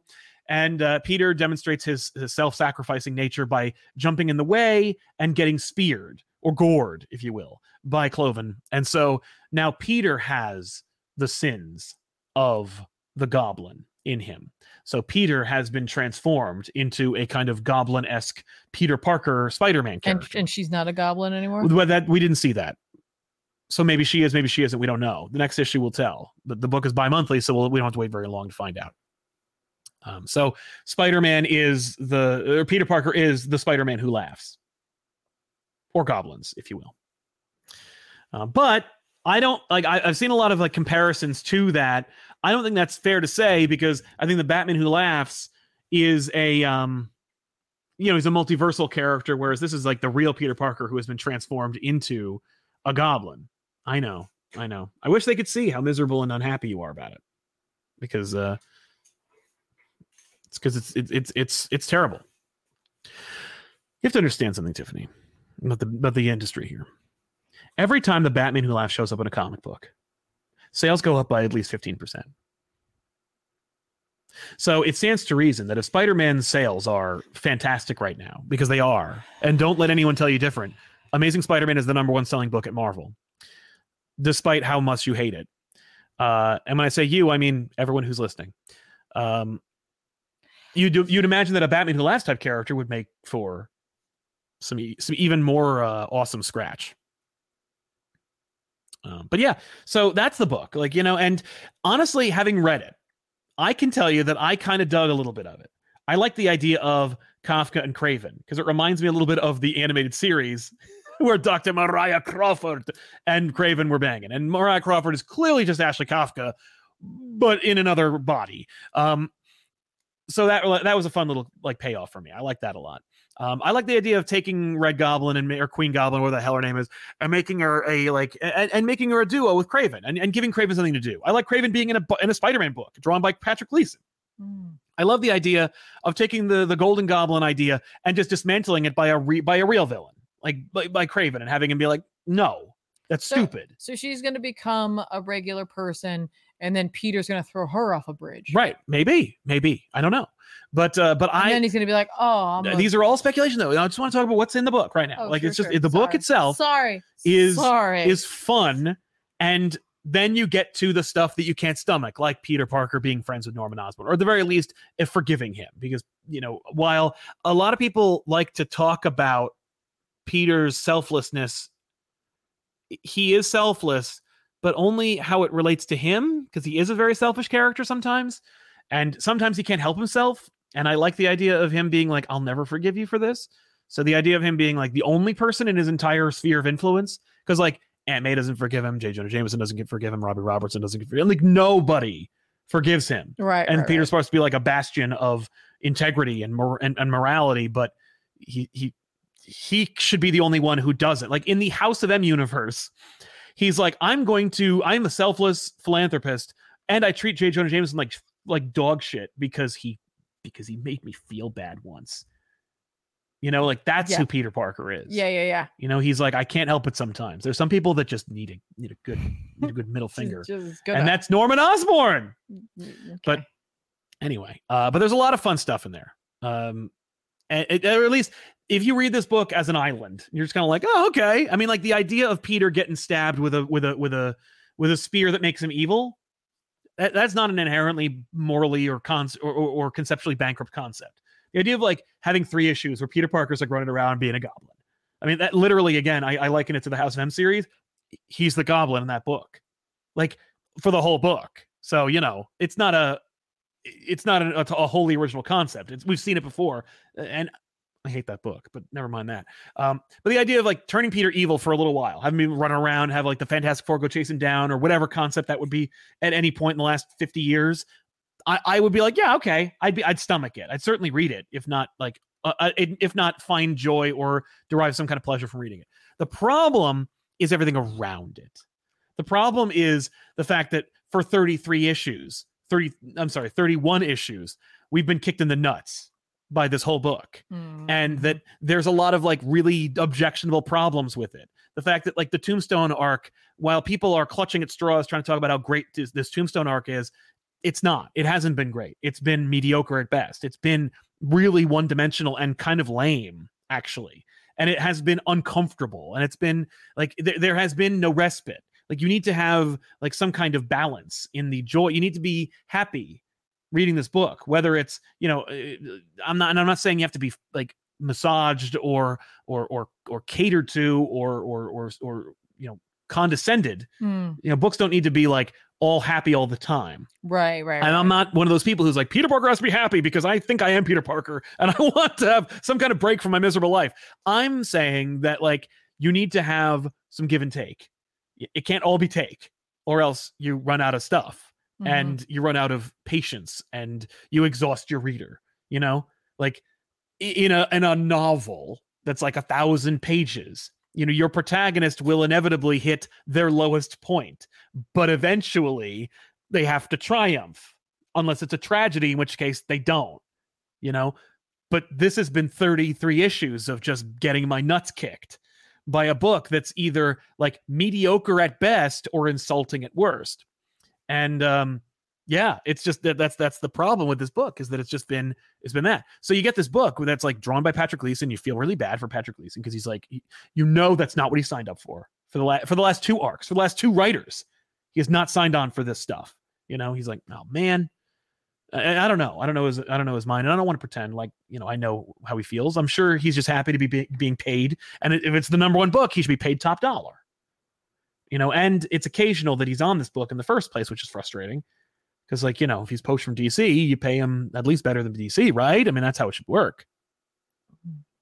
And if you want him, put him on the book, But all this is, all this is irrelevant. All this is window dressing. What I'm saying is, like, people are upset about Peter turning evil and being goblined, right? People are mad. People are upset, as the title of this video will attest.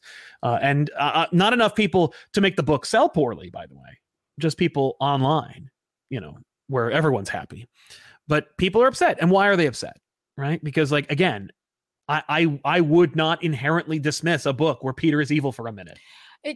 Or goblined. He's not evil. That's a little bit of a misnomer. But, like, he's goblined. Or he has the sins of Norman Osborn. It's a number of reasons why this issue in an island, as an island, works, but as a concept or as a part of a whole doesn't. And a number of reasons for that. The first of which is the goblin sins thing is terrible. So, like, why she doesn't want them? Because she doesn't want to be. She doesn't want to be Red Goblin or Goblin Queen. She doesn't want to be Goblin Queen anymore. How come Craven doesn't take them? Right. Well, maybe he will one day. But I'm just saying, like, why wouldn't he be like, I'll do it? Right. Yeah. Well, but I think because he doesn't want to be even more Apex than I was before. Right, I don't know. Well, because we want Peter to get them. Right. And that's the real problem with any story in this run. Like, why Zeb Wells isn't really suited for this book. It's because the reasons are not inherent in the character. The reasons are because it has to happen. It's like George Costanza pitching Seinfeld to the TV executives. He's like, it's a show about nothing. And they're like, but why am I watching? And he's like, because it's on TV. And they're like, not yet. That's this book where it's like, but why does that happen? Right. But why does Mary Jane fall in love with Paul? But why is Tombstone trying to carve out a piece of the city for himself? Yeah. Right. But why are these people doing this? And if it makes sense to them, all it has to do is make sense to them. So hang on. Does Peter know that Red Queen Goblin? Right. Whatever her name. Red Queen Goblin should be her name. Red Queen Goblin. Because it's Queen Goblin, I believe. Because there's a Goblin Queen that's Madeline Pryor, who was in a Spider-Man event. By the way, she should have been like, excuse me, honey. Let me take those sins and I'm going to put them someplace else. Right. Because I'll make a demon out of it. And he's just a little goblin. You are just trying to eat my lunch, and that's not going to happen. She should put him into Rec Rap. Anyway, does Peter knows about the whole sins thing? Right. He's aware of the sins thing. And I haven't been reading this, so I don't know the answer to this. So I'm going to ask you this question. Sure. Why hasn't Peter talked to anyone? Stephen? Because he can't. And that's right. Or when Stephen was dead, Clea, right? Who would have 100% would have been like, okay, I got this. What a fun issue that would have been. And can you imagine if she had gone like totally Clea about it and Peter's like, I made a mistake. Yeah, I would love him to show up and be like, okay, Doc, okay. Yeah, right. She's like, yeah, let's do this. Come on. Like, blah. She hits him with a thing. Like, we're gonna have to go to the Dark Dimension. I'm gonna hit you with a thing that, like, and turns him into something that, like, protects him, like, from being, like, seen in the Dark Dimension. You know what I mean? Like something like that. Or she's like, oh, you've got like Mephisto's been mucking with your soul. She would have said something right before they left, but like he would have been like, normally I make a whole bunch of like jokes. Can I do that with you? She's like, no, but I can curse you with a silence spell if you start. Just. You know, or like, but I'm just saying, like, her solution is just so much more extreme than he wants. Yeah. You know, like, again, we just wrote a really fun 4-issue arc for Spider-Man that's like more enticing than any of this. And it's like, but I don't want to do that. And that's you can't think. And it's one of my main problems with a lot of Big Two comics right now. And when I say right now, I mean for the last like 10 years, at least, where a lot of ongoing serialized disposable fiction is, but I don't want to do that. Or because I have another idea that's gonna happen after this, and that has to happen to make that pay off. Like it's never just inherent. I'm very much aware that I'm reading a comic book right now, and that is a criticism I've given to this series specifically at least 4 times. I know, like, but it bears repeating because it's something that needs to be said, because I'm seeing a lot of like vitriol on TikTok and on YouTube and online where people are like, oh, this is stupid and this sucks, this person is garbage and I hate this and the other thing. Like Zeb Wells wrote really funny sketches for Robot Chicken. He wrote Hellions. He wrote a fun issue that this book works in if it isn't associated with everything else. So I don't want to demonize this person. No. And I never do, you know, like I was the one who was singing the praise of Dan Slott when he launched big time, who eventually wore out his welcome. And a lot of that had to do with his commentary on the book, as opposed to if people have just been reading the book in a vacuum without hearing about what Dan Slott had to say about Marvel or comic books, I think people will be a lot more willing to give it a shot. And when I say a shot, people have already done that. Superior Spider-Man sold great and people love his run. So it's like, you know, and he's allowed to / given carte blanche to do multiple stories, including a book that launched arguably people's favorite Spider-Man movie franchise of all time. So, you know, you can't like diminish the contributions of Dan Slott. Yeah. But, you know, so I don't want to diminish any writer. But this, if I can say, if I'm aware of the commentary, if I'm aware of like the construction of the book, as opposed to just being lost in the book, then the book is a failing. And the commentary around the book is also what's hurting this and why people are so mad. Why are people so mad? Because this could easily be a fake out. Every single Bendis comic book or every single last chapter of a J.K. Rowling book ends in the middle of a sentence, basically, so that we can need to turn the page. Every single issue of an Ultimate Spider-Man ends with, "Whoa, full page reveal." Right. Even if it's unearned. This could be one of those, right? Where Peter is turned into a goblin and Goblin Queen goes, "Nope." Or Norman goes, "Nope." Or Doctor Strange goes, "Nope." You know, something happens. But we've seen art, we've seen solicitations, we know. But Zeb Wells has said, this is what's going to herald a 24-issue arc. 24-issue arc. Boom. Of what? Of Peter being a goblin. So, like, for a lot of readers, I haven't gotten Spider-Man yet. You know, like I haven't actually been able to be comfortable in the book yet. What? And now we're going to transform him into a goblin version of Peter, who will undoubtedly like upset Aunt May or alienate himself further from his friends and his super community. Like, you can see where it's going. Who's the book going to be about? Right, it's about him, and you're just gonna. But I mean, this is the guy who wrote Hellion, so we're gonna read a book about a piece of shit, right? Like, because that's what I feel comfortable writing about. You know, and that's the problem with this book, is that like I am never not aware of what they're doing with it. What? Maybe he just said that. Maybe it's not. It's just because there is an event coming called Gang War, which of course there's I can already tell you there's a better Gang War, and it's Spider-Man Gang War came out like in the 80s. Go read that.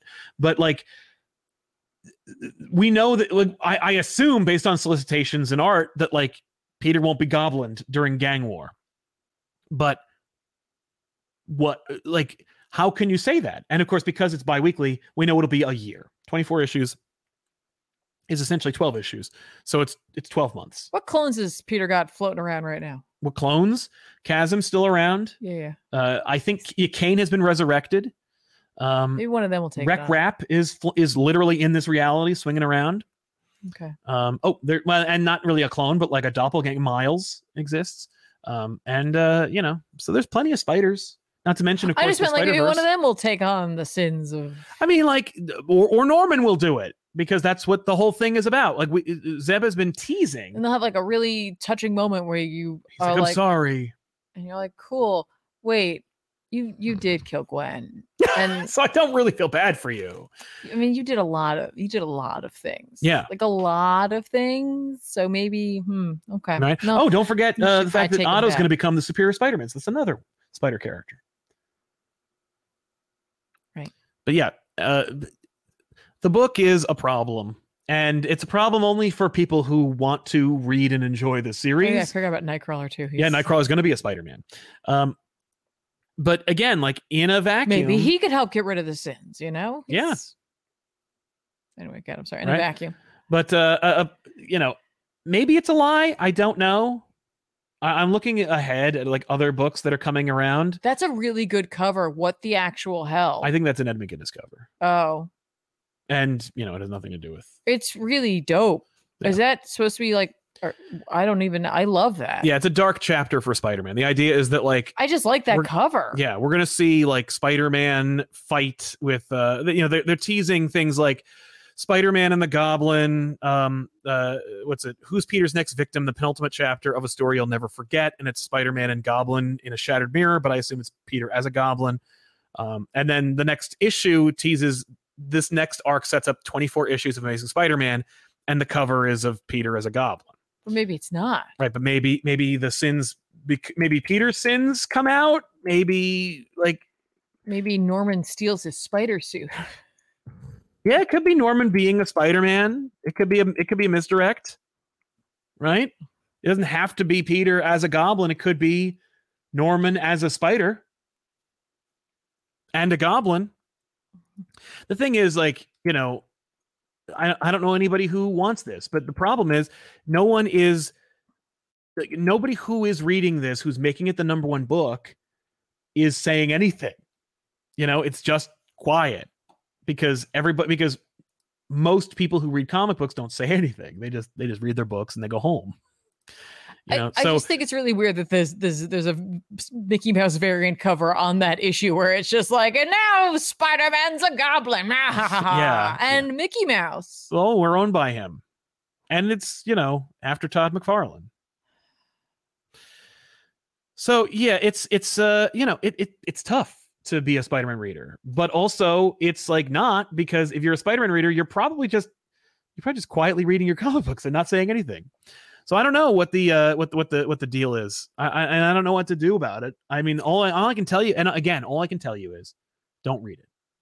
Like, just stop reading the book, take it off your pull list, and just don't, because the only thing that will ever stop that run or that decision is going to be sales. They don't care about your what's worse is they actually thrive on your negativity online. Like this, unfortunately, this conversation that I'm having helps them because it promotes the book and it gets them like excited for, you know, for the next thing. I know it's an homage. Okay. But it's I mean, they would never have made Spider-Man Reign 2 if they didn't want your rage bait. You know, they didn't call it like the Kari Andrews's magnum opus is finally getting a sequel. They're saying the most like divisive or the most reviled or the most like upsetting Spider-Man story you've ever read is finally getting a sequel. Like, you know, they're leaning into rage bait, and they know that like nothing makes Spider-Man fans more mad than soliciting a Spider-Man book. It's terrible. Sucks. Yeah. And what's worse is it's ultimately self-defeating because you will eventually burn out your audience. Like, your audience will inevitably run out of hate and anger, and they'll just stop. I mean, one can hope, right? Anyway, so those are my thoughts on Spider-Man. But let's talk about some super chats, and then we will recommend some comics that come out this week that we think you should buy. Yeah, because there are some really cool looking books that are out there. Let's just shake this off. Yeah, let's move on. Where are we here? Silver Cricket, Realms of X makes me want to we did that one. Yeah, okay, Mean Girls, yeah. Mason Guerra says, maybe Martian Manhunter show or movie. Any ideas? I think Jean could lend himself to a show. 100%. Especially if you let him do like a detective. Detective story, like a Law and Order, more like, you know, Martian DC edition. Yeah. DC edition. Yeah. Starring John Jones. Yeah, detective. Where it's like he's doing that, but also superheroing. Yeah. I think there's something there. Ray Farr, Comic Pop Woo to you too.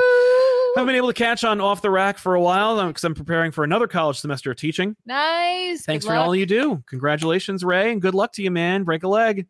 Laser discs, Comic Pop, no question. Here's some coin. Thanks, Lenny. Laser discs, super appreciate it. Well, and then he says, okay, I lied. Does the Penguin show anyone his French flipper trick in this issue? No, that's not a thing we see. There's no sex scene in this book.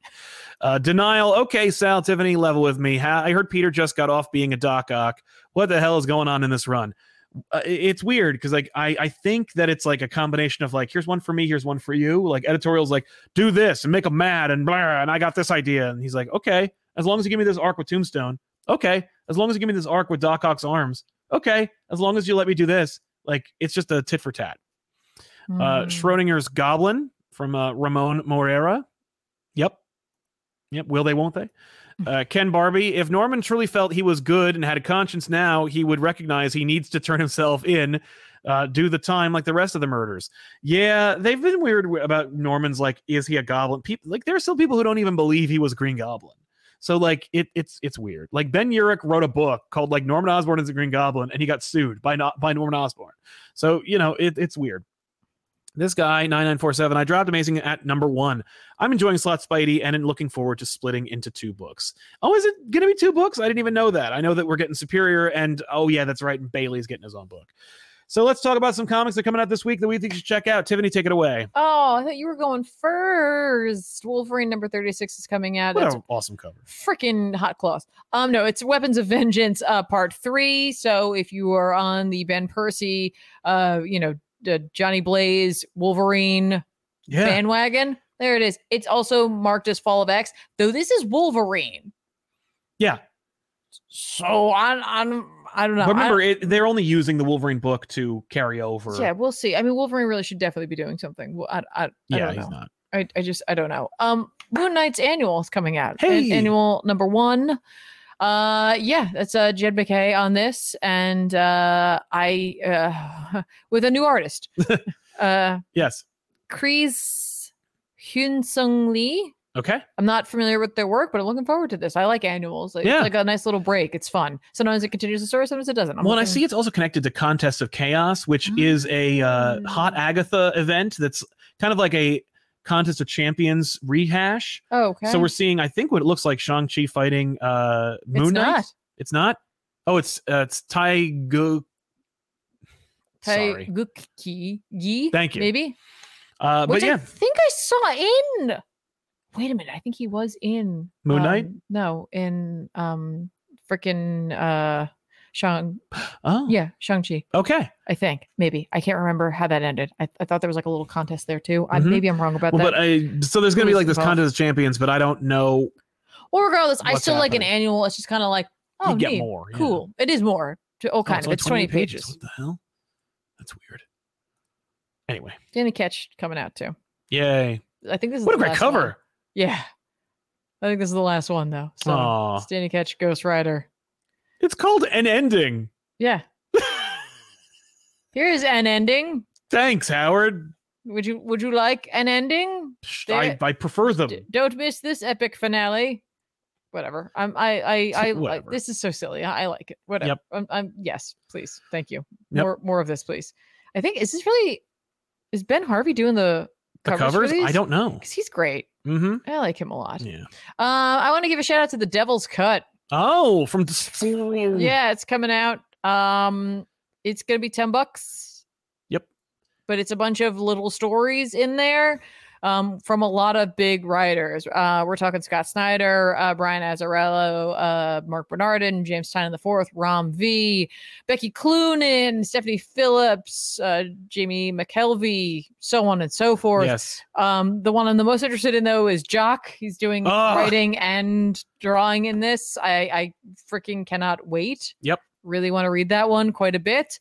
A lot of good artists in here too. Frank Avila is going to be in here. Tula Lotte, Elsa Chartier will have some work in here. Joelle Jones. A lot of great stuff in there. If you're an indie fan and you just want to check out a bunch of little vignette stories or little like short stories, yeah, go check it out. It's 88 pages. That's why it's $10. Yeah, that's why it's $10 because it's 88 pages. It's a book. It's a little book. So you can go check it out. And then I remember this book was coming out. Oh, it's an IDW book, The Hunger in the Dusk. It's like a fantasy, adventure-y kind of story. I think I remember you reading the first issue. I did read the first issue. I had a lot of fun with it, so I'm going to try to pick up the second one. That's written by G. Willow Wilson. with art by Christian Wild Goose. So yeah, check it out. And there might be something I've missed, but go ahead. Yeah. Ultimate Invasion #3, the penultimate issue of Ultimate Invasion is coming, along with of course, Return of the Ultimate Universe World Tree. Yeah, I specifically didn't mention it because I haven't been keeping up. Oh, okay, fair enough. Thanks for blowing up my spot, though. I Sorry. really appreciate it. Superboy Man of Tomorrow. This is a fun series that I've been enjoying, so I'm going to keep reading it. Night Terrors, Night's End #1. I believe this is the finale. Yep, Night Terrors finale. Special oversized issue, 48 pages for, I don't know how much it is, $6. But this is going to be the end of Night Terrors. So there you go. Then we'll be back to normal. For like, I think it's just like the smoky effect on Insomnia, but he looks like a Titan from Attack on Titan. Yeah, I don't know why. Blade #2. This is a great series. Ms. Marvel, the New Mutant #1. I'm gonna obviously read that. I gotta check it out. It's Fall of X, so I guess I'll have to check it out. Right, and it's written by Iman Noah, Sabir Pirzada. Yeah. And Iman Vellani. Okay. Yeah. Oh, I can imagine Amon's like, wait, what's happening? Like, okay. Yeah. It's a lot. Yeah. I'm sure she knows. She reads the comics. That's true. I meant like with all the X stuff. Oh, I know. Like, Conan the Barbarian from Titan Comics is coming out. #2, obviously. So check that out as well. Yeah, I think that's it for me. But I'll check. Plot Holes #1 is coming out from Sean Gordon Murphy. Nice. That's gonna be fun. He's been teasing that forever. That's awesome. Nice to see that's finally coming out. It's happening. And that's it for me. Yeah. So we want to thank you so much for hanging out with us and for supporting us. Thank you to our super chatters for sponsoring today's show. Thanks to Huff for the incredible I think there was a super chat stuff. Yep. Scroll down. Yeah, Nikki Kapoor. Enough about Spider-Man. I'm reading Dark Phoenix for the first time, and it's pretty good. I'm glad you're enjoying it. Yeah, Dark Phoenix was great. Right. I thought there was another one, but like, hang on. Maybe it went away? Maybe. Yeah. Yeah, there. Oh, okay. Where was that? I don't know. It was weird. We have 2 sections for them. Yeah. Where'd I get that cap? I actually opened it on this channel. It's from Huff. Yeah, from Huff. Here, it's right there. I meant I was trying to find the right, but go to Huffworldwide. Huffworldwide.com. Yeah, this was the Night Prowling Snapback. Sorry, I was gonna be like, I also got this fun T-shirt. And we got this fun T-shirt. By the way, they just sell these shirts. Yeah, these are shirts available at Huffworldwide.com. Or you can get one of those shirts. Nice. And they're not sponsoring us. They just helped us out. Like they send them over to us. So why not? #not sponsored. But thanks to Huffworldwide.com. You can get these sweet things.